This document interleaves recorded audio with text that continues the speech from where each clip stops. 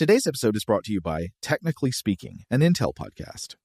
When you think about the future, what kind of technology do you envision? Whatever the future holds, artificial intelligence will undoubtedly be at the heart of it all. Join Graham Class as he hosts Season 2 of Technically Speaking, an Intel podcast, and hear from the minds transforming healthcare, retail, entertainment, personal computing, and more with the help of AI. Tune in every other Tuesday and explore the latest technology that's changing our world today and creating a more accessible tomorrow. Listen to Technically Speaking, an Intel podcast on the iHeartRadio app, Apple Podcasts, or wherever you get your podcasts. What's up, this your boy Lil Duval, and check out my podcast, Conversations with Unc, on the Black Effect Podcast Network. Each and every Tuesday, Conversations with Unc podcast feature casuals and in-depth talk about ebbs and flows of life and the pursuit of happiness. Unlike my work on stage, I tap into a more serious and sensitive side to give life advice and simply offer words of encouragement, yet remind folks to never forget to laugh. Every Tuesday, listen to Conversations with Unc, hosted by Lil Duval on the Black Effect Podcast Network, iHeartRadio app, or wherever you get your podcasts. Presented by AT&T. Connecting changes everything. Okay, picture this. It's Friday afternoon when a thought hits you. I can spend another weekend doing the same old whatever, or I can hop into my all-new Hyundai Santa Fe and hit the road. With available H-Track all-wheel drive and 3-row seating, my whole family can head deep into the wild. Conquer the weekend in the all-new Hyundai Santa Fe. Visit HyundaiUSA.com or call 562-314-4603 for more details. Hyundai, there's joy in every journey. Get emotional with me, Radhi Devlukia, in my new podcast, A Really Good Cry. We're going to be talking with some of my best friends. I didn't know we were going to go there on this. People that I admire. When we say listen to your body, really tune into what's going on. Authors of books that have changed my life. Now you're talking about sympathy, which is different than empathy, right? Never forget, it's okay to cry as long as you make it a really good one. Listen to A Really Good Cry with Radhi Devlukia on the iHeartRadio app, Apple Podcasts, or wherever you get your podcasts.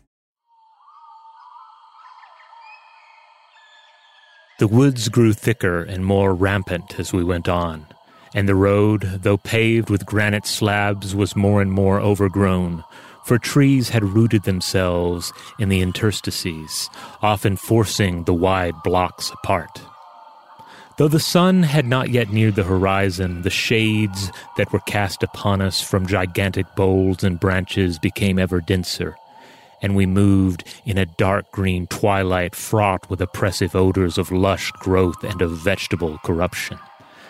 There were no birds nor animals, such as one would think to find in any wholesome forest, but at rare intervals a stealthy viper with pale and heavy coils glided away from our feet among the rank leaves of the roadside, or some enormous moth with baroque and evil-colored mottlings flew before us and disappeared in the dimness of the jungle.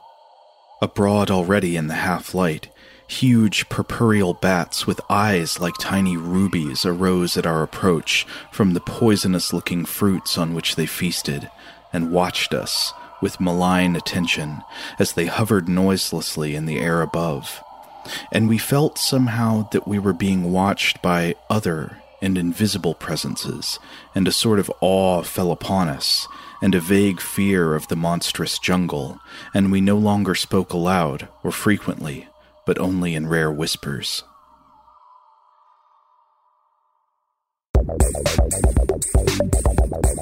Welcome to Stuff to Blow Your Mind, a production of iHeartRadio.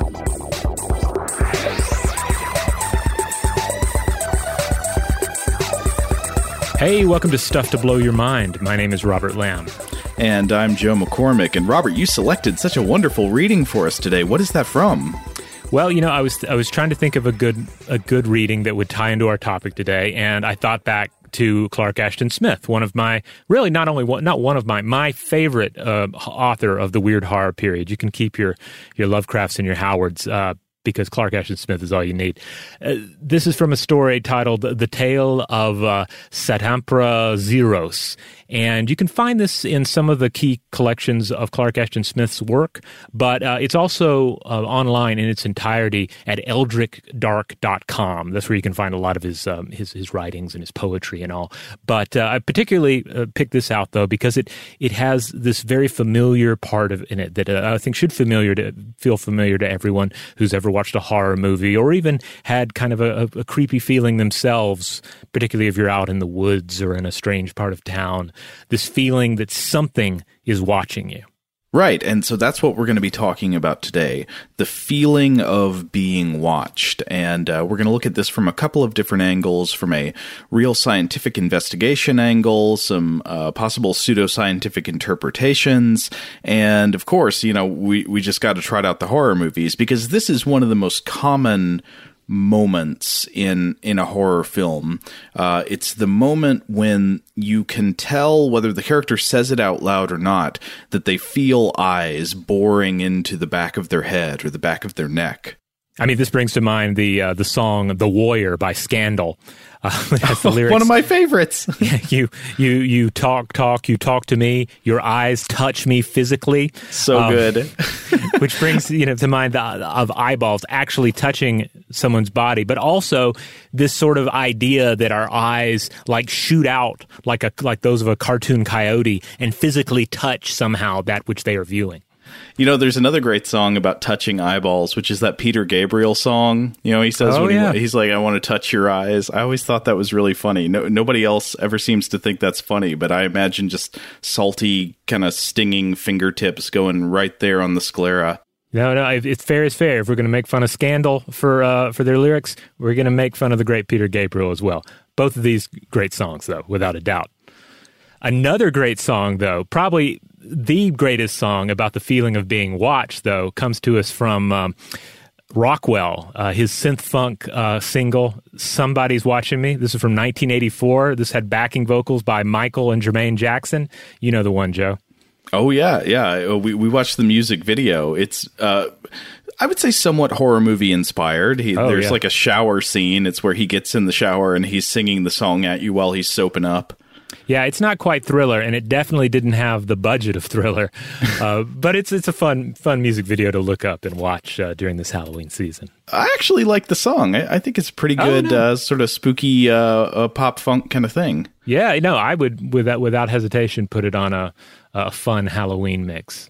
But, of course, it is a mainstay of horror movies. And strangely enough, I wonder what you think about this. I would say especially horror movies that are set in the woods. Yes. Where there's a scene where you can tell suddenly someone feels that they are being watched, even though they can't see anything or anybody watching them.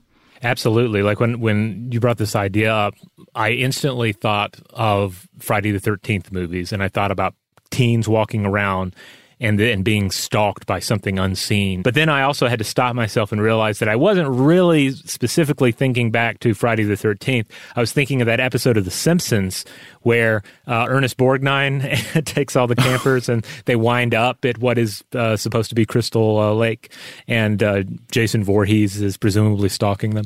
Yeah, it's often accomplished in the movies with camera work, actually. Like it sort of puts you suddenly in the point of view of the stalker, the monster, the killer.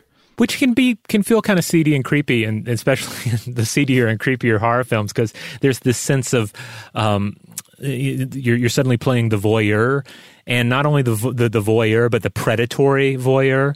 As you're stalking some nubile victim or something, it can feel a bit creepy. But I guess some of those films you're kind of supposed to feel creepy watching them.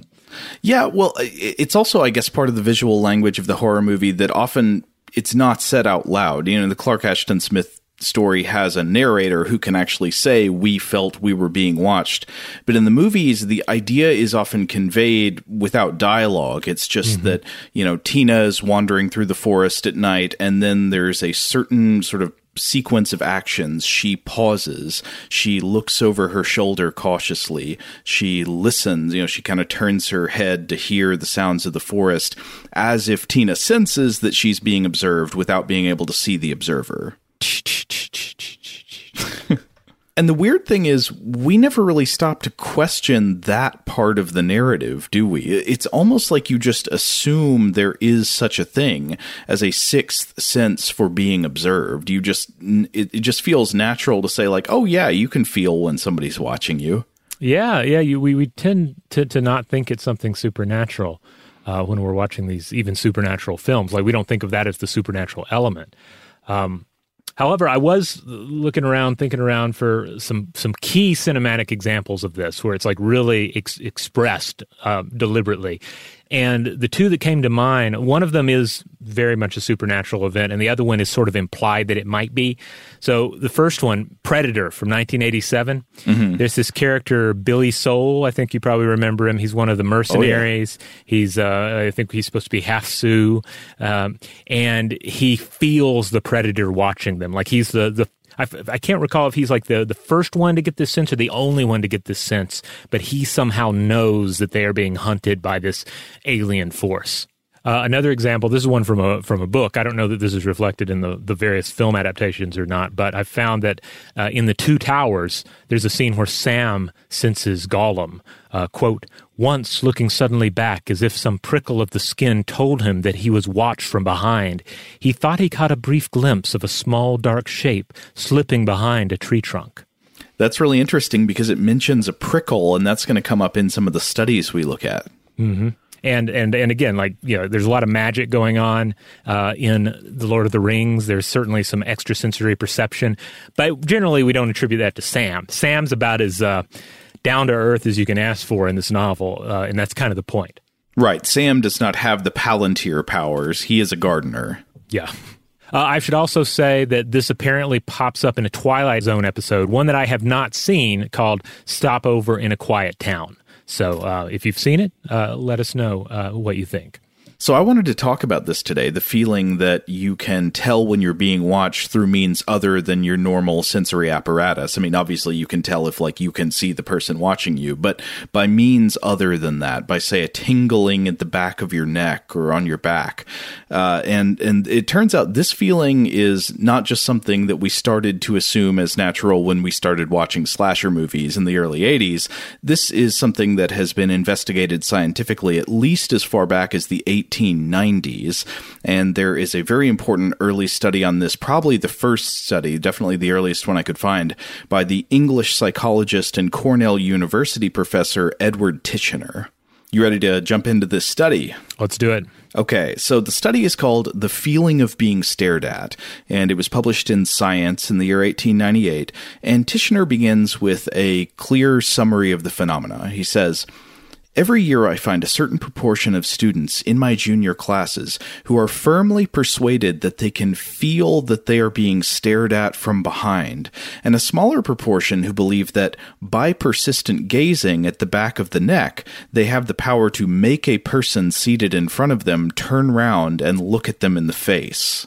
And he learns from conversations with these students that this is usually believed to happen in crowded settings. And I think this is an interesting contrast to, in the horror movies, we often see it deployed in very lonely settings, say when a character is moving by themselves through a forest at night or something. But Titchener says it's most often mentioned in the context of being in church or in a classroom or a public hallway or an assembly hall. And so Titchener says, okay, well, what does this feel like? What is it like when somebody is looking at you and you can tell without seeing them? Students describe the feeling as being uncanny, of course. Of course, it's a little bit creepy, but also as a feeling of must, by which I believe he means there's this irresistible, almost automatic impulse to turn around and look behind you when you get this sensation. But he says it's also sometimes described as having a physical sensation in the body, like an unpleasant tension or stiffness at the nape of the neck, quote, sometimes accompanied by tingling, which gathers in volume and intensity until a movement which shall relieve it becomes inevitable. It is believed that this stiffness is, in some way or other, the direct effect of the focusing of vision upon the back of the head and neck. So here's the phenomenon. Students often describe that they think they can either make other people turn around by looking at their backs, or that they can feel when someone is staring at the back of their head. And sometimes this feeling has a physical component. It tingles back there. Yeah, and I certainly think we can all think back on examples of this from, certainly from school, any kind of classroom environment you've been in, where there is this kind of, the way I often encounter it was this feeling that you should not stare at somebody, even the back of their head, too much in class, because they will know that you were staring, and then they will turn around and you will be exposed as a creepy staring person. In a video game context, have you ever played one of those games where there's a stealth thing and there's kind of a meter that fills up as a character is about to see you, and you have to not let the meter fill up? Yeah. That sort of correlates to something in reality. It's like the longer you look at someone, the meter is filling up, and eventually if it fills up, they'll whip around and look right at you. Am I wrong? No, this is right. And I think the key thing is, it's not that they will look right at you when they turn around while you're staring at them. The key question is there something about you staring at them that is making them turn around, right? Right. And we'll get into a lot of this as we proceed here. Yes, and so Tishner argues that this belief is not correct, that it is a false impression that you can feel the gaze of others, but that it is based on the foundation of a number of psychological realities. And in the rest of the paper, he presents an argument based on natural phenomena to explain why people so often think they're having this experience. And so Tishner's explanation goes like this. First of all, he says, people are clearly nervous about their backs. And there are a number of observations you can make to confirm this. First of all, imagine a big audience gathering in a lecture hall to listen to, a defense of the existence of the luminiferous ether, right? You have maybe a dozen rows of students who are seated in front of you. Just imagine sitting down and watching the students in front of you. What do they do when they sit down? Well, very often you'll notice them kind of checking and attending to their backs. They're aware of people sitting behind them looking at them.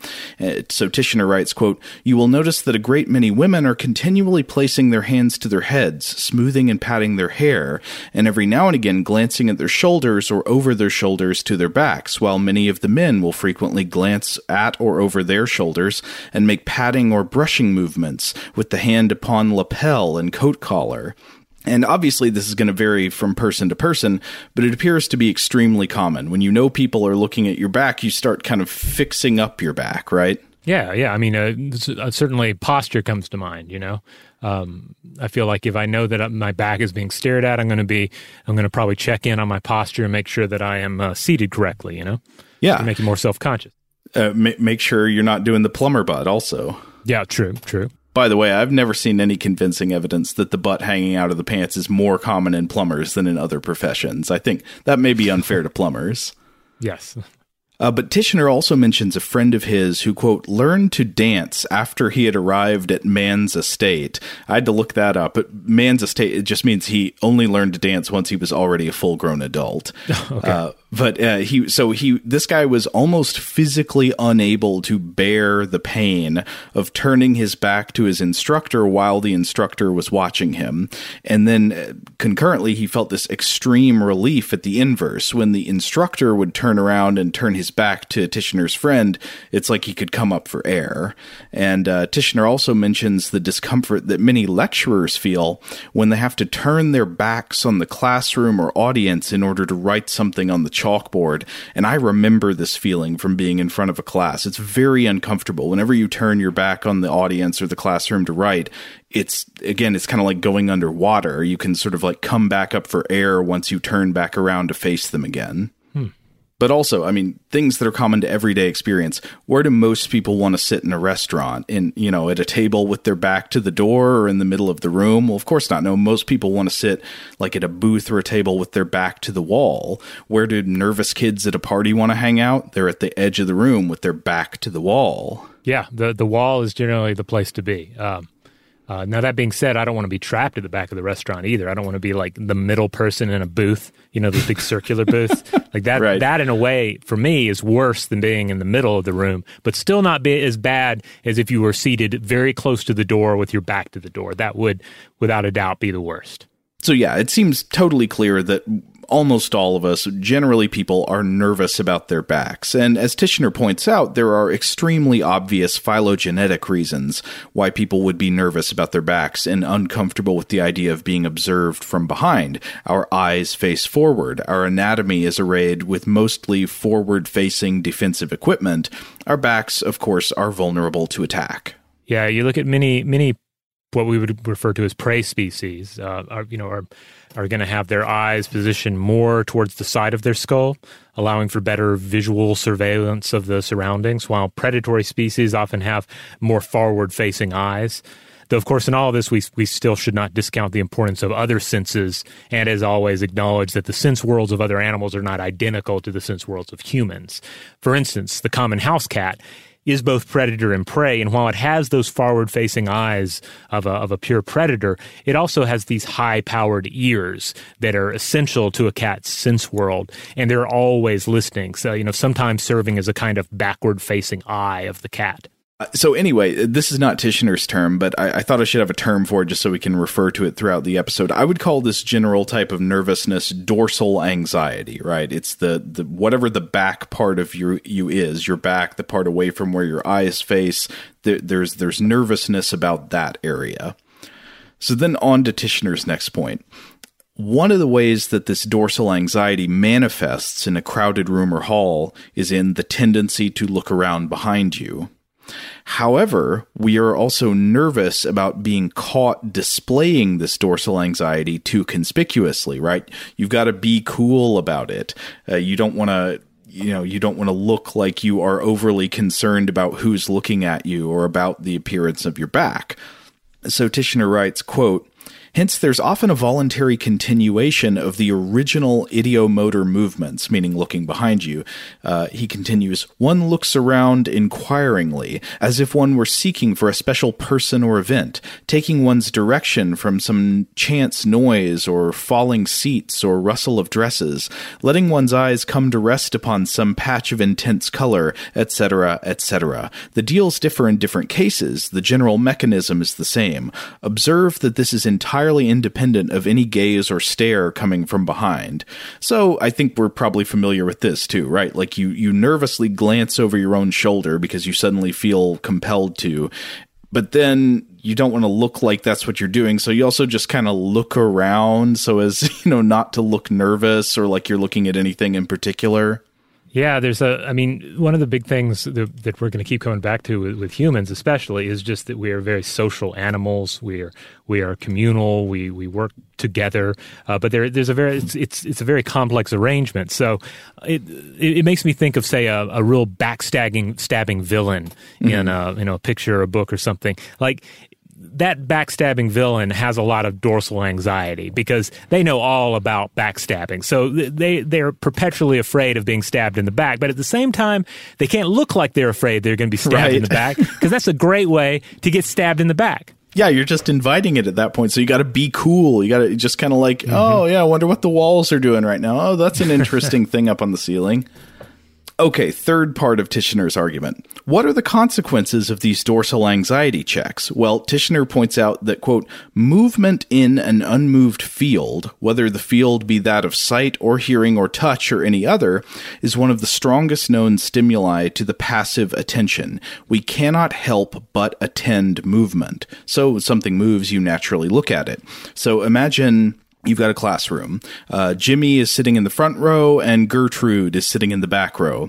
If Jimmy starts moving his head around or starts to turn around and look behind him, Gertrude's attention is naturally going to be attracted to him by the movement. Then as he continues looking all around the room in order to kind of be cool, he will tend to notice Gertrude and probably other people as well are staring at him because he moved. But Jimmy is likely to believe that the causality is reversed, not that people in the room are looking at him because he's moving, but that he felt the urge to look behind him because he could somehow sense that the people were already looking. And when he turned to check, what do you know? They were looking. Yeah, this sounds pretty valid to me. Now, what about that physical feeling that some people report at the base of the neck? Tishner has an explanation here, too, and he believes that this is just a result of the dorsal anxiety presenting psychosomatically. After all, when people suddenly pay conscious attention to sensations in pretty much any part of the body, it's not uncommon for them to notice paresthesias that they didn't notice moments before. So I want you to, at this moment now, really think about the instep of your right foot. What's touching that right now? What sensations do you feel there? Is it possible there's an insect or a spider crawling over your foot right at this moment? When we're prompted to think like this, it's easy for many people to suddenly feel an actual itching or tingling or numbness there. It just kind of is a result of suddenly paying really close attention to a part of your body.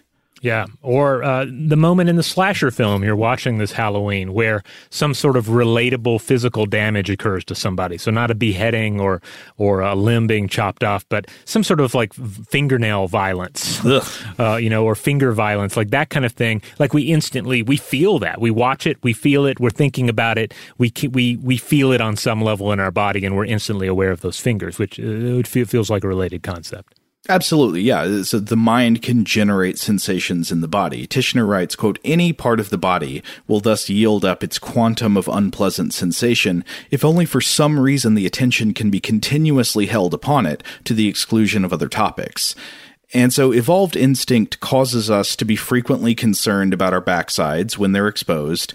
And as the mind turns consciously to the subject of our backs, we sometimes feel physical sensations there. And then he goes on to say that there's this feeling of must. Remember, the sudden compulsion to turn and look, as if it happens almost automatically. It's irresistible. And he says, well, this is just no different than the feeling of must that causes us to adjust our bodies in a chair when the distribution of pressure is suddenly uncomfortable. It's just a physical impulse.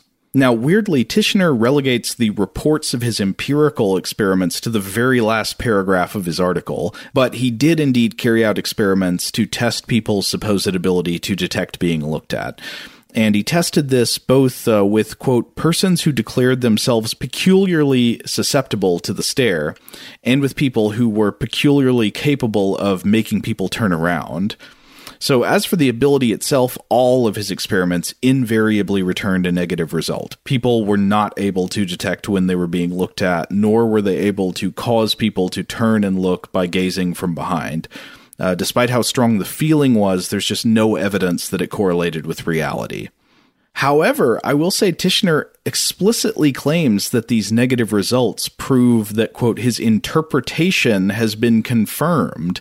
What? I'd say that's very bad analysis, sir. Like, I think Tishner's explanation is a very decent one. It's very strong on its face, but you can't prove it just by disproving the alternative. There could be other reasons people believe they have this extrasensory power to detect the gaze of others, you know?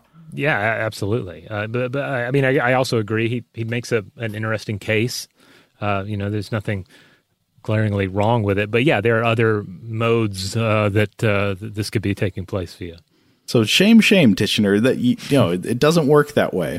However, after that, he does go on to say something that I feel very sympathetic to, which is, quote, "If the scientific reader object that this result might have been foreseen, and that the experiments were therefore a waste of time, I can only reply that they seem to me to have their justification in the breaking down of a superstition which has deep and widespread roots in the popular consciousness."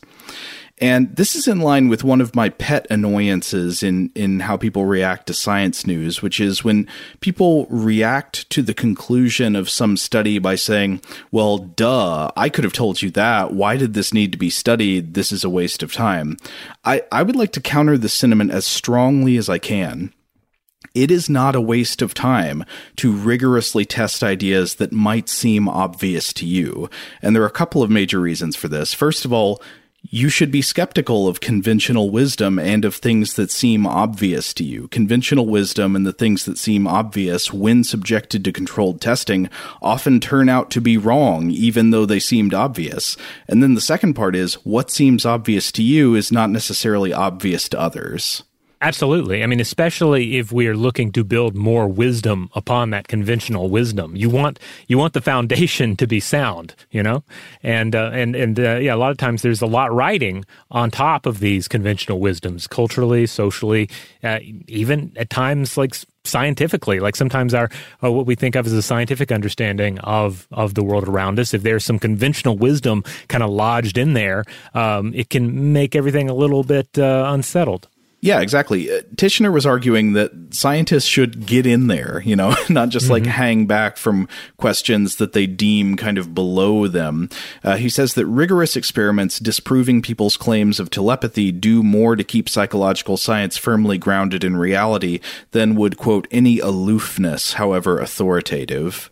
However, Titchener's negative results did not dissuade subsequent researchers from investigating the same phenomena. After all, one researcher's report, of course, is usually not enough to totally settle a question.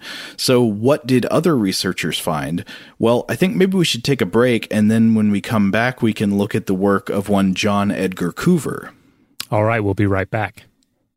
Shout out to Astepro for sponsoring this episode and providing us with free samples. Rob, as the local host with allergies here, they sent you some of their nasal spray to treat your allergies. What was your experience like? Yeah, that's right. I always wrestle with the pollen a bit when it rolls in during the spring, so they sent me the little nasal spray. I tried out the product, and yeah, it sure did help me get on top of my symptoms for the day.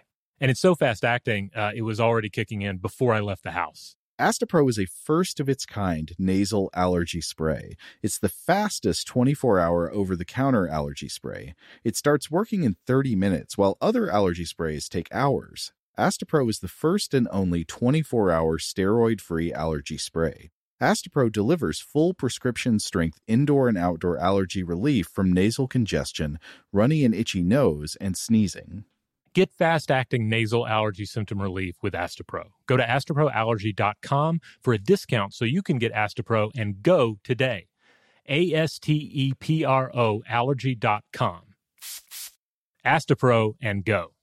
Use as directed for relief of nasal congestion, runny nose, sneezing, and itchy nose due to allergies. Today's episode is brought to you by eBay. eBay Motors is here for the ride. Remember when you first saw the potential? And then, through some elbow grease, fresh installs, and a whole lot of love, you transformed 100,000 miles and a body full of rust into a drive that's all your own. Look to your left. Look to your right. It's official. No one's got a ride like this. There's nothing else that sounds like, feels like, or looks like the set of wheels in your garage. With over 122 million parts, you can make sure your number one ride or die stays running smoothly so there's no limit to how far you can take it. Brake kits, turbochargers, engines, exhaust kits, roof racks, LED headlights, bumpers, whatever your baby needs, eBay Motors has it. And with eBay Guaranteed Fit, it's guaranteed to fit your ride the first time, every time, or your money back. Plus, at these prices, well, you're burning rubber, not cash. Keep your ride or die alive at ebaymotors.com. Eligible items only. Exclusions apply. Get emotional with me, Radhi Devlukia, in my new podcast, A Really Good Cry. We're going to talk about and go through all the things that are sometimes difficult to process alone. We're going to go over how to regulate your emotions, diving deep into holistic personal development, and just building your mindset to have a happier, healthier life. We're going to be talking with some of my best friends. I didn't know we were going to go there on this.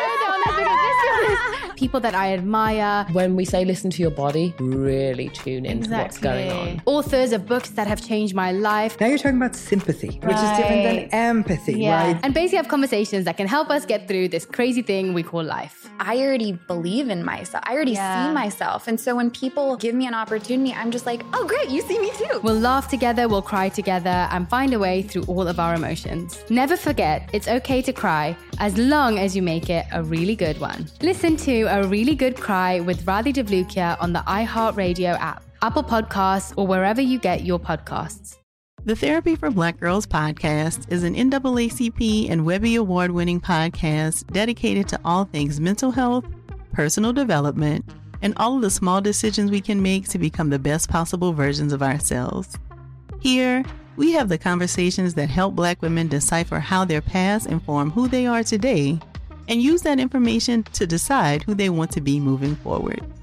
We chat about things like how to establish routines that center self-care, what burnout looks and feels like, and defining what aspects of our lives are making us happy and what parts are holding us back. I'm your host, Dr. Joy Harden Bradford, a licensed psychologist in Atlanta, Georgia, and I can't wait for you to join the conversation every Wednesday. Listen to the Therapy for Black Girls podcast on the iHeartRadio app, Apple Podcasts, or wherever you get your podcasts. Take good care, and we'll see you there.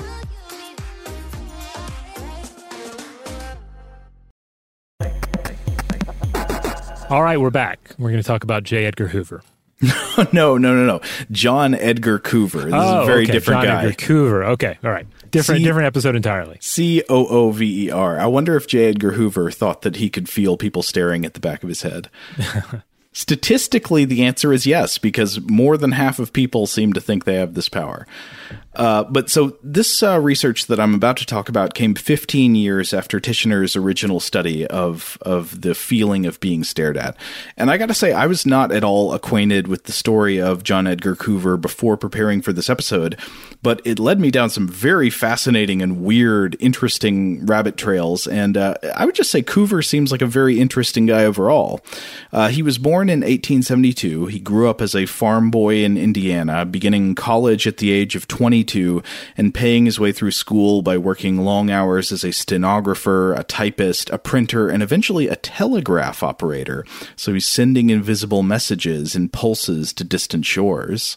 And later in life, Coover wrote about the skills he acquired in these jobs. Quote, "One never knows when he may need skills or knowledge once acquired.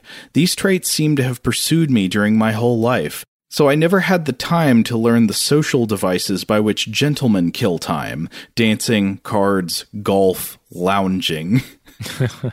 Just great. I always appreciate a good dig at the gentleman. But anyway, for his higher education, Coover attended the State Normal School in Greeley, Colorado, and then later he went to Stanford University, where Coover would end up spending the rest of his career. He ended up going into the burgeoning field of psychology. And I got a bunch of my information about Coover's life from an obituary by Franklin Fearing, published when Coover died in 1938. So Coover had a passion for the subject of education and teaching in psychology, and Fearing writes that Coover clearly understood that education had to consist of awakening young minds not just into realms of knowledge, but into, quote, clear understanding and good judgment. And the sense of clarity and judgment, I think, comes through in the other parts of his career, because Coover was regarded as a very careful, almost perfectionist skeptical researcher who was a very hard worker, but who published relatively little in his lifetime. And Fearing chalks some of this up to a lifelong inferiority complex that might have been rooted in his family life and where he came from. But he was an early advocate of control groups in psychological research, which, of course, is one of the most crucial elements of modern experimental method, an absolute necessity if you are a researcher and you don't want to end up fooling yourself.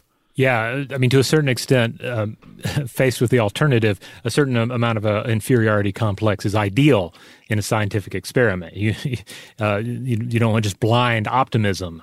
Exactly right. So maybe some of these personality attributes that kept him from being more ambitious in his field actually made him a really good experimental scientist. But it was around 1912, after Coover became a fellow in psychology at Stanford, that an interesting and perhaps unlikely focus would start to dominate a large part of his career, and that was psychical research. Spirit mediums, psychic powers, telekinesis, telepathy.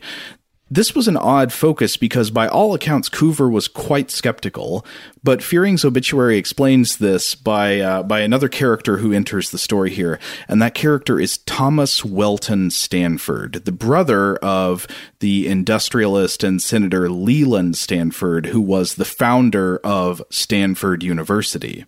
So we got a friend of the founder here, or I guess not a friend, a brother of the founder here.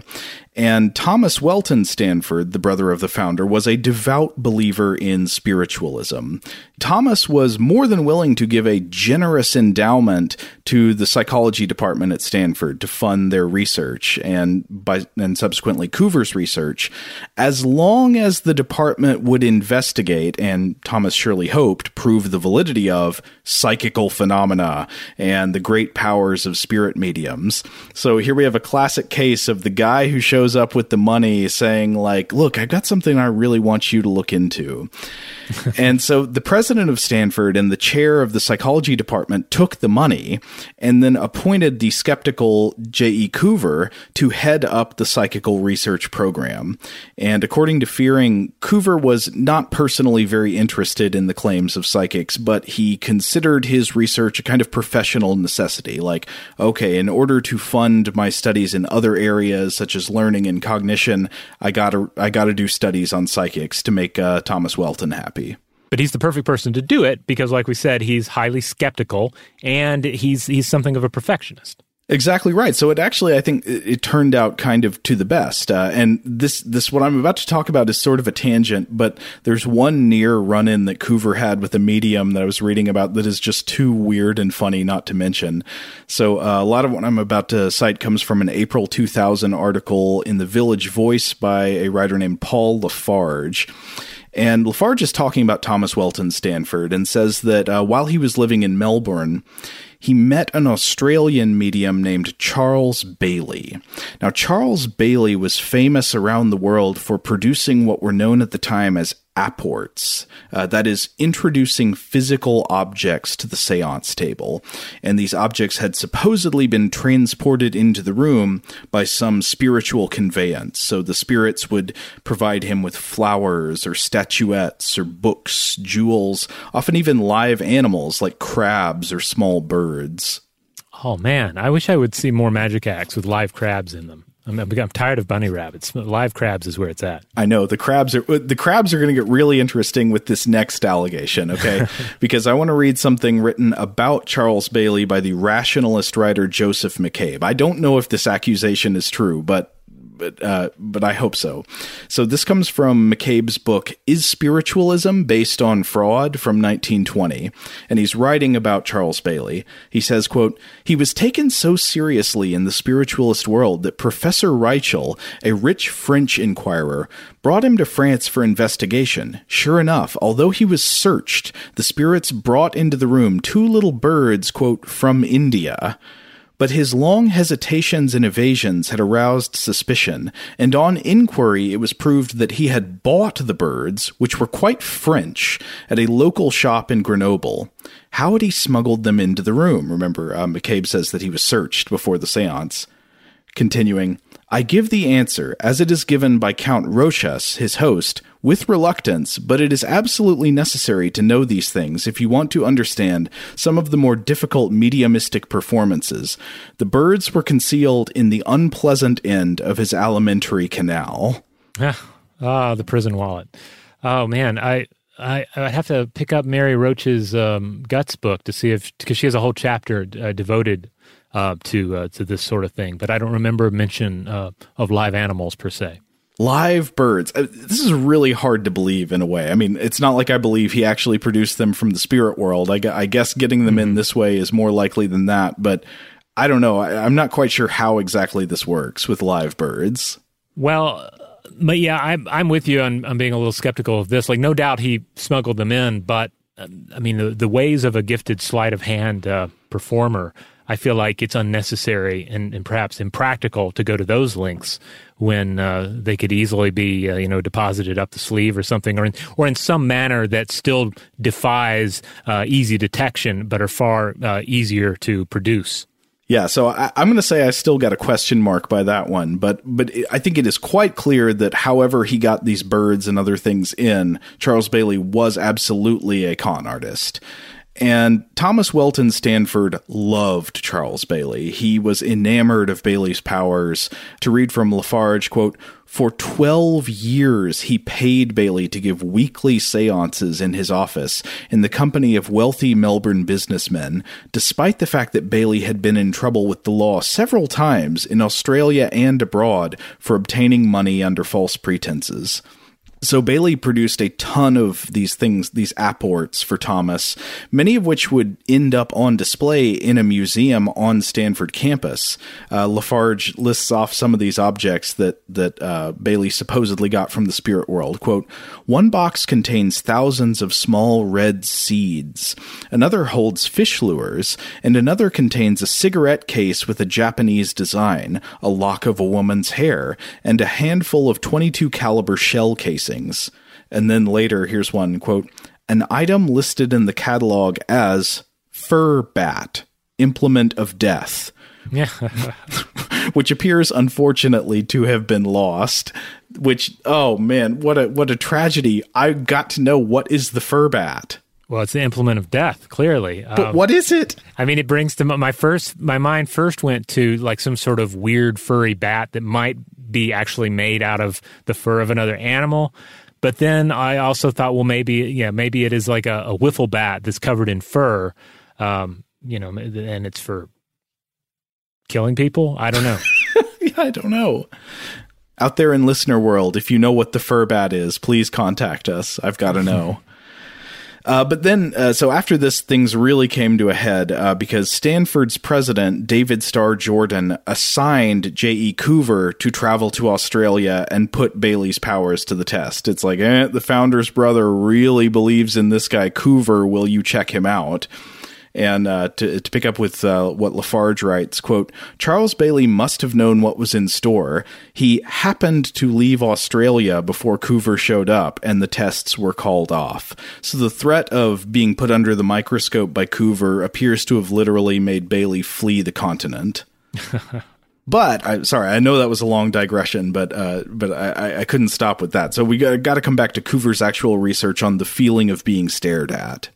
This was, of course, one of the many psychical phenomena that were being studied and promoted by spirit mediums of the time, and so it was one of the things that Coover's psychical research program investigated. And so he published a paper in the American Journal of Psychology called The Feeling of Being Stared At in 1913. Again, this was 15 years after Tishner's original paper. This paper was written up in the New York Times when it came out, somewhat hilariously, and with what appear to me to be errors, for example, getting the dates wrong on things, but I love the way they introduce the subject. They write, quote, "Probably a majority of persons have experienced the sensation of being stared at from behind and, turning the head, have actually detected the gazer. Until recently, psychologists have talked learnedly about a vestigial third eye, which in the abysm of time belonged to the ancestors of man and might account for the instinctive feeling." What? Well, I mean, that instantly brings to mind, research into the third eye, the pineal gland, and so forth, and the parietal eye, and so forth. But certainly, none of that is positioned in the back of the head. Yeah, I'm a little confused about what this is an unsigned article in the Times. I don't know who wrote this, but that's very funny. But okay, so what was Coover's actual method in the study? Well, first of all, they did a survey to find out how common was the belief that people could feel being stared at from behind, and the belief, crucially, the belief that this feeling could be more or less relied upon. And so for the experimental portion, Coover found 10 students who all believed they had the ability to tell when they were being stared at from behind.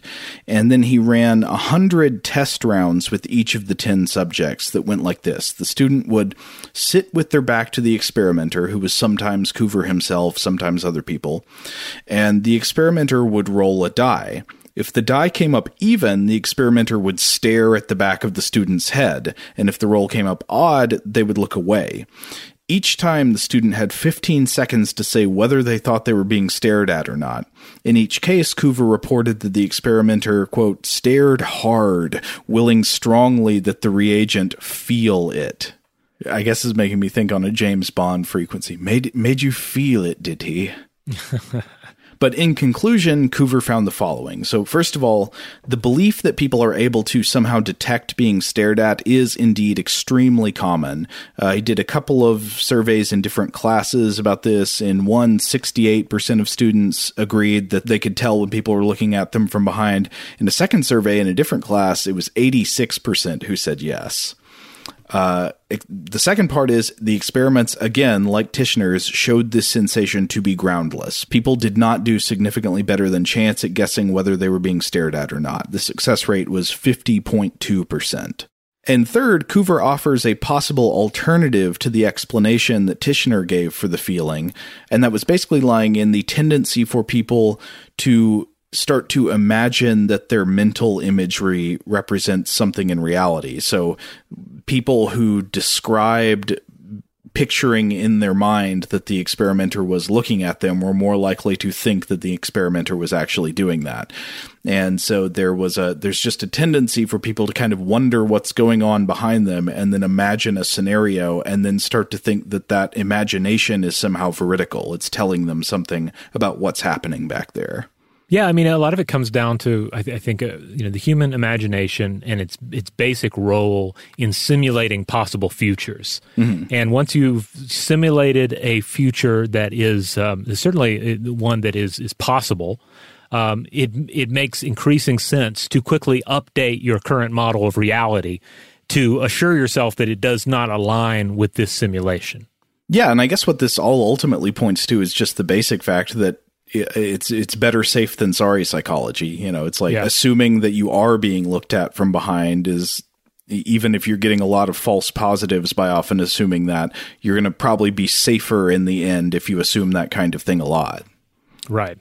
I mean, even if you're the guy in the crowded room who's just basically chasing his own tail because he keeps looking over his back to make sure nobody's stabbing him in the back, still, people are probably not going to try and stab him in the back because he's clearly so animated about this whole thing. Like he's going to be a hard target. But I will admit there are downsides. I mean, he's also going to have a harder time looking cool. Yeah, he's going to have a hard time doing anything. So, like, if it's a James Bond scenario, like, what does this guy do? Like, is he going to be an effective assassin or an effective spy or an effective anything if he's just only wound up, like, so tightly in his own survival? You know, this calls to mind another reason that I bet this type of scene is really common in horror movies, where the character looks over their shoulder and in the lonely woods at night and thinks maybe that there's something there watching them. And I think one of the reasons this happens so often in movies is just because it's one step in the heightening of dramatic tension or the raising of suspense. It's hard to build suspense when a character is completely unaware that anything could be threatening them. I mean, that tends to lead to, I don't know, a different kind of way of viewing a threat in a movie. It's more kind of ironic if the character is completely unaware that something might be looking at them. I don't know about you, but I'm now vaguely remembering another trope. And again, these moments are just so, I feel like they're so common. It's hard to actually think of specific examples, but I feel like I've seen this one before. Near the woods or in the woods, character has that feeling they're being watched. They look back. They don't see anything. Oh, they feel okay, and they keep moving. Then we go back to the spot they were just looking at, and what's creeping up around the shrubbery but some sort of vicious monster or a maniac killer. Yeah, it's the Sawtooth escalation of suspense. It's, the fake out, but then it's real, but then it's fake, but then it's real even more. Plays the same kind of role as a cat scare. Yeah. But in a way, it's kind of more subtle because it's like it's saying, oh, you think you're safe, but you're not safe. It's like saying, actually, you were right to check behind you because there is a monster there, even if you didn't see it. It's the one, too, where there's a cat scare, and then you open the same closet door that the cat just jumped out of, and the second time the monster's there, or the monster's behind the closet door in the other direction. Yeah. But okay, so anyway, coming back to the research on the feeling of being stared at, so we've got a couple of these early studies into this sensation, first by Tishner, then by Coover, that found no veridical perceptive effect at all. But more recently, a number of researchers who advocate various forms of psychic powers and extrasensory perception have continued research into the psychic staring effect, which is what they often call it. And they have sometimes claimed to have found positive results, but of course, mainstream researchers are skeptical. I'm not going to run through all of the later parapsychology studies that reported positive results. I just want to pick one example to talk about briefly. And that is that one of the researchers who claims to have contradicted these early studies by Tishner and Coover on psychic staring detection is the English parapsychologist author Rupert Sheldrake. Sheldrake is very well known in various paranormal circles. He's sort of a titan of this domain. He advocates all kinds of psychic and paranormal phenomena, often under the shadow of a big hypothesis that he calls morphic resonance, which I'm probably not fully doing justice to, but basically claims that some types of mental phenomena are not confined to brains, and they can kind of spread around the world and across time. One quote I found says, quote, "It's the idea of mysterious telepathy-type interconnections between organisms and of collective memories within species." Okay, so it's the Force, basically. Kind of, yeah. It's very similar to the Force. And so Sheldrake, among many things, has been interested in the idea that you can tell when you're being looked at, even from behind. And so I was reading a 2005 Scientific American article by Michael Shermer that examines Sheldrake's claims about the psychic staring effect. So what does Sheldrake claim about it? Well, he says, quote, "Vision may involve a two-way process, an inward movement of light and an outward projection of mental images." And Sheldrake ended up crowdsourcing a lot of research back in the early days of the internet, very early for crowdsourcing. So he backed up his claims about the psychic staring effect by saying that it was confirmed by thousands of reports from people who downloaded an experimental protocol from his webpage. And he said that these, quote, "have given positive, repeatable, and highly significant results, implying that there is indeed a widespread sensitivity to being stared at from behind." It should go without saying, this immediately raises some questions about the quality of the reported results. And Shermer goes on to offer a whole list of reasons why he thinks that we should doubt Sheldrake's results, including the following reasons. So first of all, there was a replication attempt by academic researchers in the year 2000. A team including John Colwell of Middlesex University in England used Sheldrake's protocol and recorded the results. Quote, 12 volunteers participated in 12 sequences of 20 stare or no stare trials each and received accuracy feedback for the final 9 sessions. And interestingly, they found there was a measurable effect, but only for the sessions where the subjects were getting feedback on their accuracy. So if they were told whether they were getting it right or wrong as they went, suddenly they started doing a little better than they were doing when they were not being told this, better than chance. So what could explain this? Well, Colwell had an answer here. Quote, "When the subjects were getting active feedback, they were adapting to what was, in fact, a non-random sequence of stare and no stare cases. And so this is another important reminder that people are just not as good as we think we are at coming up with truly random sequences on the fly. You've got to use some kind of objective generator, like a die or something, or you will end up producing sequences that have unconscious patterns. For example, when people try on purpose to come up with random sequences of yes-no binary options, they end up alternating too much. They don't generate enough streaks of the same value in their sequences, and these patterns are often detectable by others. Yeah, this instantly makes me think of Dungeons & Dragons. I don't know if you've had this experience, Joe. I know you've been playing recently, but when you're actually getting just random rolls of the D20, you'll get those weird, like, awesome streaks of luck with rolling natural 20s, or just abysmal streaks of luck getting natural 1s. Whereas if you were to try and fake it, if you were going to sit there on the other side of your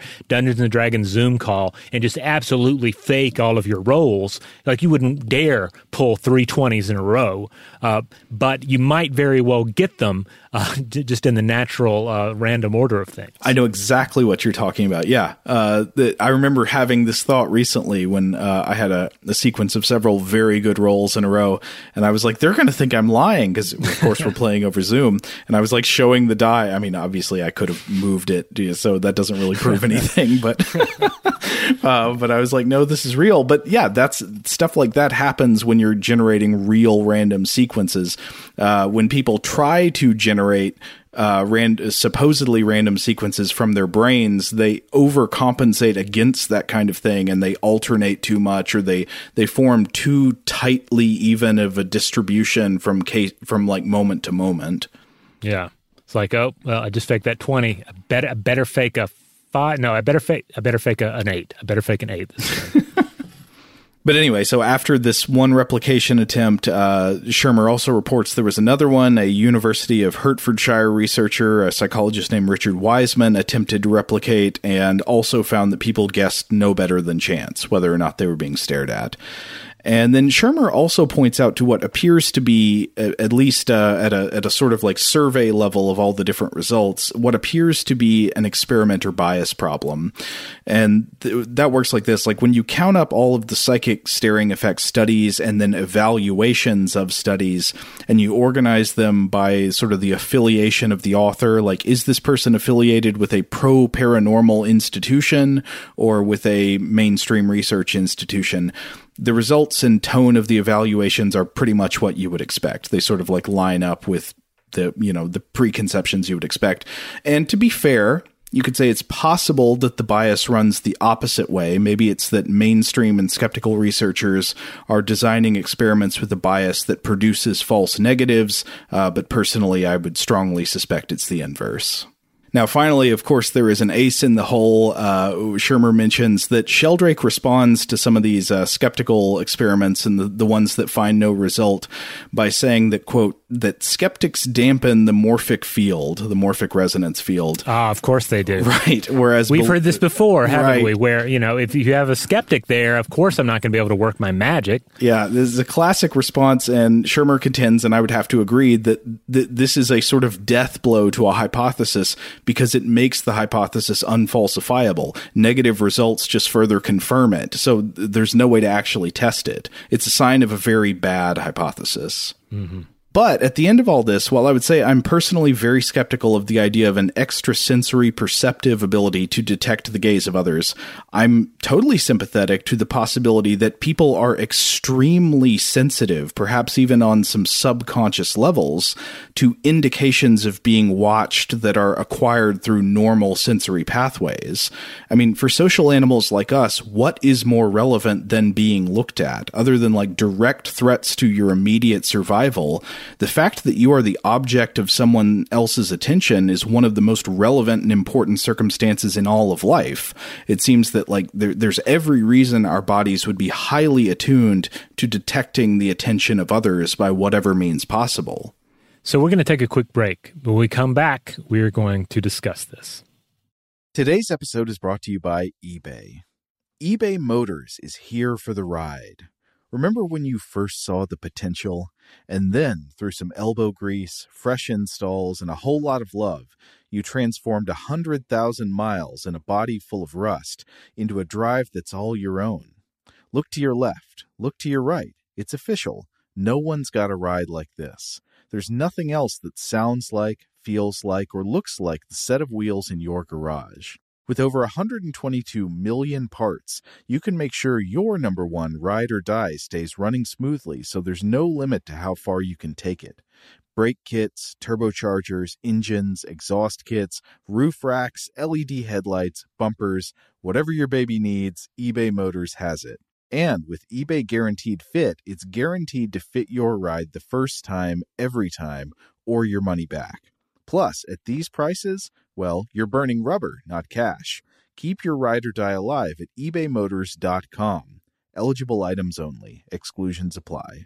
Get emotional with me, Radhi Devlukia, in my new podcast, A Really Good Cry. We're going to talk about and go through all the things that are sometimes difficult to process alone. We're going to go over how to regulate your emotions, diving deep into holistic personal development, and just building your mindset to have a happier, healthier life. We're going to be talking with some of my best friends. I didn't know we were going to go there on this. People that I admire. When we say listen to your body, really tune into what's going on. Authors of books that have changed my life. Now you're talking about sympathy, which is different than empathy, right? And basically have conversations that can help us get through this crazy thing we call life. I already believe in myself. I already see myself. And so when people give me an opportunity, I'm just like, oh, great, you see me too. We'll laugh together, we'll cry together, and find a way through all of our emotions. Never forget, it's okay to cry, as long as you make it a really good one. Listen to A Really Good Cry with Radhi Devlukia on the iHeartRadio app, Apple Podcasts, or wherever you get your podcasts. The Therapy for Black Girls podcast is an NAACP and Webby Award-winning podcast dedicated to all things mental health, personal development, and all of the small decisions we can make to become the best possible versions of ourselves. Here, we have the conversations that help Black women decipher how their past inform who they are today and use that information to decide who they want to be moving forward. We chat about things like how to establish routines that center self-care, what burnout looks and feels like, and defining what aspects of our lives are making us happy and what parts are holding us back. I'm your host, Dr. Joy Harden Bradford, a licensed psychologist in Atlanta, Georgia, and I can't wait for you to join the conversation every Wednesday. Listen to the Therapy for Black Girls podcast on the iHeartRadio app, Apple Podcasts, or wherever you get your podcasts. Take good care, and we'll see you there. Bring a little optimism into your life with The Bright Side, a new kind of daily podcast from Hello Sunshine, hosted by me, Danielle Robay. And me, Simone Boyce. Every weekday, we're bringing you conversations about culture, the latest trends, inspiration, and so much more. Thank you for taking the light, and you're going to shine it all over the world, and it makes me really happy. I never imagined that I would get the chance to carry this honor and help be a part of this legacy. Listen to The Bright Side on America's #1 podcast network, iHeart. Open your free iHeart app and search The Bright Side. All right, we're back. So I want to come back to something you mentioned earlier, Sheldrick's claim that vision involves a two-way process, an inward movement of light and an outward projection of mental images. Now, the first part of that is absolutely correct. That's how vision works. Light enters the eye. Mm-hmm. Outward projection of mental images, he means something else, but there is something that is projected by the staring eye. And that, of course, is just the intensity of our eyes. Like, especially with humans, as we'll get into here, it is very noticeable, especially to other humans, when you are staring at them. There is a communication taking place there when two eyes meet. Yes, absolutely. I mean, the eye is a two-way radio. It not only takes in information, the eye itself conveys information to anyone who can see it. Yeah. So, for instance, there's a 1985 study that identified a specialized group of neurons in macaques, in the macaque brain, that fire specifically in reaction to another macaque's gaze. So there's a lot of mental hardware and software tied up in responding to gazes, meeting gazes. We are sensitive to gazes as primates. Absolutely. I mean, so much is tied up in a gaze. And it's interesting that like the valence of the gaze of another of your species can be highly relevant in good and bad ways. It can be a threat. It can represent sexual interest. It can be very good or very bad. Yeah, I mean, you especially see this in mammalian species. And this actually ties into a study that I was very excited about this week that came out. This was a 2020 study from the University of Sussex about how to make proper eye contact with your pet cat. And they were exploring the long-reported the long-reported importance of eye-narrowing movements in maintaining a calm rapport with felines. Oh, interesting. You may have heard this described. Heard that described too as being this thing where you just kind of like squint your eyes a little bit and then like slowly open and close them while staring at your cat, and they seem to sort of do the same thing. Yeah, the slow blink. Yeah, the slow blink. You have this kind of moment with your cat. which is funny because we tried to explain to our 8-year-old son that this is what we should try and do, and of course they just can't do it. Like, it's just all he can do is stare intently at the cat and creep it out. But anyway, the lead author, love is too pure. The cat love is too pure. It is. The lead author on this study, or the first author anyway, is Dr. Tasman Humphrey, PhD student in the School of Psychology at the University of Sussex. And they do a whole experiment, but I'm going to read just this quote from them because I find that it sums up some possibilities here. Quote, "In terms of why cats behave this way, it could be argued that cats developed a slow blink of behaviors because humans perceived slow blinking as positive. Cats may have learned that humans reward them for responding to slow blinking." Okay, that's one idea. But then they continue. "It is also possible that slow blinking in cats began as a way to interrupt an unbroken stare, which is potentially threatening in social interaction." Oh, interesting. And this kind of comes back to what I said earlier about the cat being the perpetual prey and predator. Attention is never good if you're a cat, because you think about it, you're a solitary creature as a cat. You put up with these humans, certainly. Worse yet, you may put up with a few select fellow felines, but for the most part, you're a lone hunter. Most creatures in the world around you are either potential prey or potential predator. Prey must either not see you until it's too late or just never see you at all. You know, you just get them completely behind the neck and snap their little necks before they even glimpse your ferocious face. Yeah. I am a furry shark. Yeah, and in the predator's gaze, you want to avoid that as much as possible. So attention is not good if you're a cat. Now, with humans, as we've mentioned, we're obviously rather different than cats. We are not solitary hunters. We are social creatures. And it's variable, but certainly a lot of us want at least to have the right sorts of attention. You might want the attention of desired romantic interest. An actor wants the positive attention when they take the stage, et cetera, et cetera. But there are plenty of times when even the actors among us, want to remain unstared at, say while driving past a lurking state trooper car, or while walking down an unfamiliar street, while relieving oneself in the woods.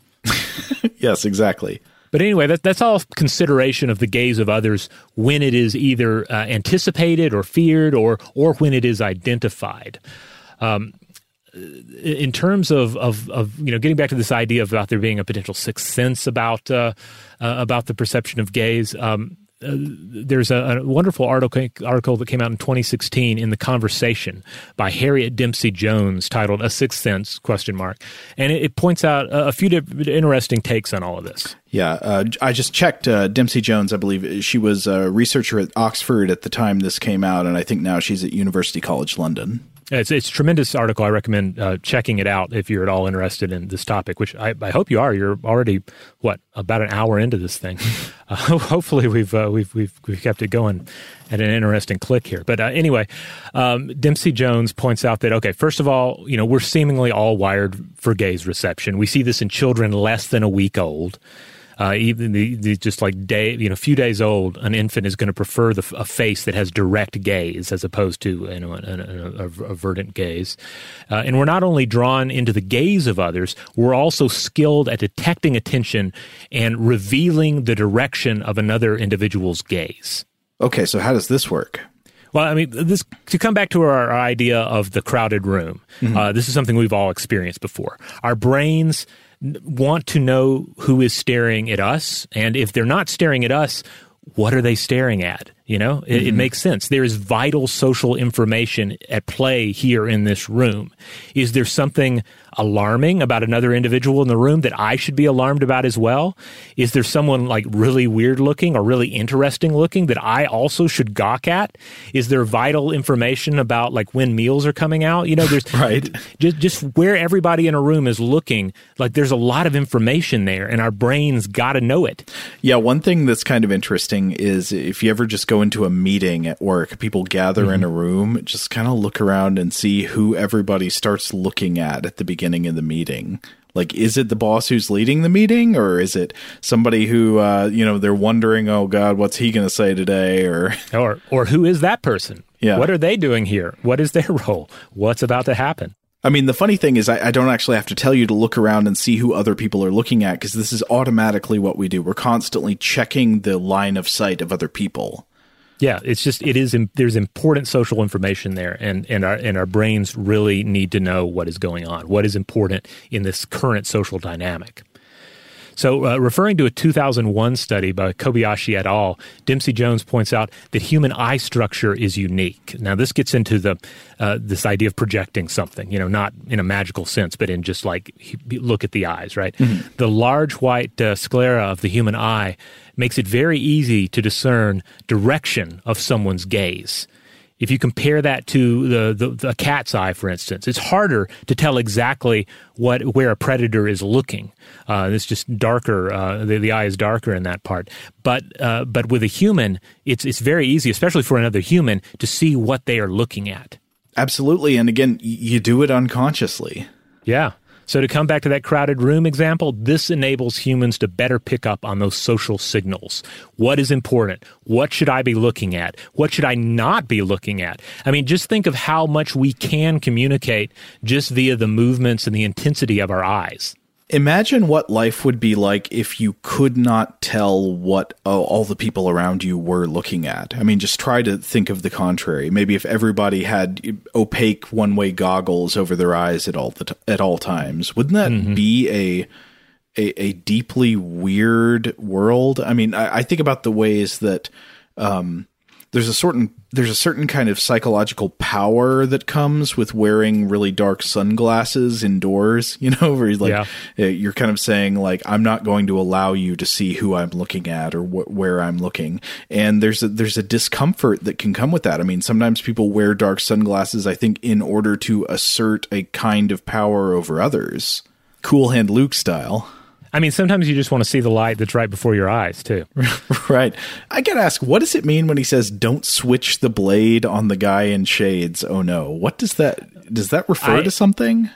I've never figured it out. I tend to assume that the whole meaning of this song is that if you wear your sunglasses at night, you are so cool that you can just say a bunch of just nonsense, right, and it will sound cool. It's like the Corey Hart effect or something. Yeah, nobody's going to question me. I'm basically a blues brother. Yeah. Now, to come back to Dempsey Jones and their piece here, it should also come as no surprise that highly anxious people focus more on the eyes and stares of others, while people on the autistic spectrum focus less on the eyes. And direct gaze also factors into human conversation and one-to-one interaction. And this is something, again, that has become painfully aware during our age of Zoom meetings and what have you. Mm-hmm. We tend to look away from someone's eyes while speaking, the author points out, but direct gaze plays into the subtle ways we determine who is talking next, who's getting the talking stick. Direct gaze also plays into the way we perceive trustworthiness and attractiveness in others, which, of course, is highly problematic in the Zoom age because you really have to fake it, at least in my experience, to try and convey this sense of making eye contact with someone. Because I'm not even, like right now I'm trying to do it, Joe, through our Zoom call. Okay. I'm not even looking at you. I'm looking at this green dot above your head, above the little window that has your image. But I'm doing this so that I can fake the sense that I am making eye contact with you. I'm trying it right now. Does it look like I'm looking at you? I'm looking at the dot. It does. Okay. On my end, it creates an effective illusion, but we're both having to do something other than the actual thing to try and pull that off. And then, of course, that takes you out of the actual interaction. I got to apologize. For a while, I was doing this thing that just did not work at all, where I was putting the meeting on my secondary screen and had my notes on the screen right in front of me. And so when I actually was looking right at you, I would probably appeared to you to be looking off to the side. And when I appeared to be looking at you, I was not looking at you. So I'm sorry for any confusion there. I've stopped doing it that way. I assumed you were doing what I was doing, and that was putting your miniaturized screen up close to the camera, and I guess I just wasn't noticing when you were looking away. Well, I'm sorry for giving you so much wide sclera these past few weeks. That's all right. So anyway, when it comes to gaze detection, we always have to remember that we're highly wired to pick up on gazes anyway. There's vital social and survival information in this for the human brain. So again, when the girl at the front of the room feels like she's being watched or gets this weird feeling, and she turns around and someone is actually staring at them at that moment, even if they weren't previously, even if they are only staring at them now because they just turned around, whatever the reason, they're going to pick up on that gaze. Like the impression of being stared at is going to be noteworthy to our understanding of our environment. You know, this connects to another study that I was looking at for today that was published in Current Biology in 2013 called Humans Have an Expectation That Gaze is Directed Toward Them. This was by Isabel Marischal, Andrew J. Calder, and Colin W.G. Clifford. And in this study, the authors... They're trying to show that people just have a bias in favor of expecting that other people are looking at them when there's any kind of ambiguity about where other people are looking. They say, quote, "This expectation dominates perception where there is high uncertainty, such as at night or when the other person is wearing sunglasses. We presented participants with synthetic faces viewed under high and low levels of uncertainty and manipulated the faces by adding noise to the eyes. Then we asked the participants to judge relative gaze directions. We found that all participants systematically perceived the noisy gaze as being directed more toward them. This suggests that the adult nervous system internally represents a prior for gaze and highlights the importance of experience in developing our interpretation of another's gaze." So if you imagine somebody who, for some reason, you can't see where their eyes are going, almost all of our brains are just gunning to say, they're looking at me. They're looking right at me. Then that's especially funny given the situations where someone might be wearing sunglasses and thinking, I have free license to just stare at this person because they can't tell I'm doing it. Right. They're assuming you are. Yeah. Now, one thing I love about this, too, is that this ties in directly with our episode from earlier in the year on the spotlight effect. Yes, yeah. The spotlight effect was more about the perception of attention than the just what is directly being done with the eyes. But it's very close, and it definitely dovetails with this finding because the spotlight effect is the tendency to overestimate the degree to which other people notice and remember things about you. I seem to recall in David Eagleman's book Live Wired, he gets into the idea of additional sensory inputs being installed in the body, into the brain. And I think he even mentioned briefly in passing, like the idea of like, what if you added a third eye that looked behind you? Like what that would do. And like basically the answer is that your brain would adjust and this would become your new vision of the world, your new way of anticipating and viewing the world around you. Because he's very much emphasizing the potential of neuroplasticity, right? He's saying like the brain is highly adaptable to new types of, new ways of incorporating stimuli and stuff like that. Yeah, you give the brain new information, even if it is a new type of information, he argues, it's going to learn how to use it if it is useful to the brain. It's hard to even imagine what that would be like now, though, because you can't, I cannot imagine what it would be like to have a 360-degree view in vision. That just doesn't make sense. Yeah, I mean, it comes back to the different sense worlds of animals, really, to a large degree. We can't truly imagine what it's like to smell as a dog, or to hear as a cat, or to even see as something like like the mantis shrimp, etc. All right. Well, we're going to go ahead and call it there for the episode. We hope you all enjoyed this one. I feel like this is definitely one that everyone can relate to. We've all had some of the feelings here that we've discussed, and we would love to hear your insight regarding it. In the meantime, if you would like to listen to other episodes of Stuff to Blow Your Mind, you can find us wherever you find our podcast. Wherever that happens to be, we just ask that you rate, review, and subscribe. We have a lot of great Halloween content this month. We hope you're checking it out. And if you haven't, if you're not familiar with the rest of what we do go in and check out our October offerings because we think it's a lot of fun. You can always find us at StuffToBlowYourMind.com. That will shoot you over to the iHeart page for our show. There's a store link there. If you want to buy a shirt with a monster on it, we got a few of them. Huge thanks, as always, to our excellent audio producer, Seth Nicholas Johnson. If you would like to get in touch with us with feedback on this episode or any other, to suggest a topic for the future, or just to say hello, you can email us at contact@stufftoblowyourmind.com.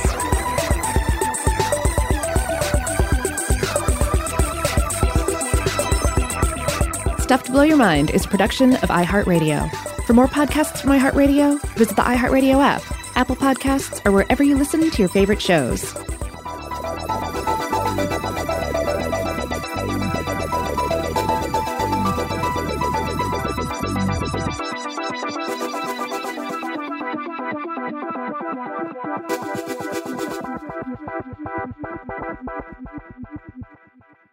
Today's episode is brought to you by Visible. The future of wireless is here, and it's transparent. Switch to Visible, the wireless company that makes wireless visible. Get a one-line plan with unlimited 5G data powered by Verizon, just $25 a month, every month, taxes and fees included. No hidden fees, no surprises, no, really. What are you waiting for? Get with the times and switch to Visible at Visible.com.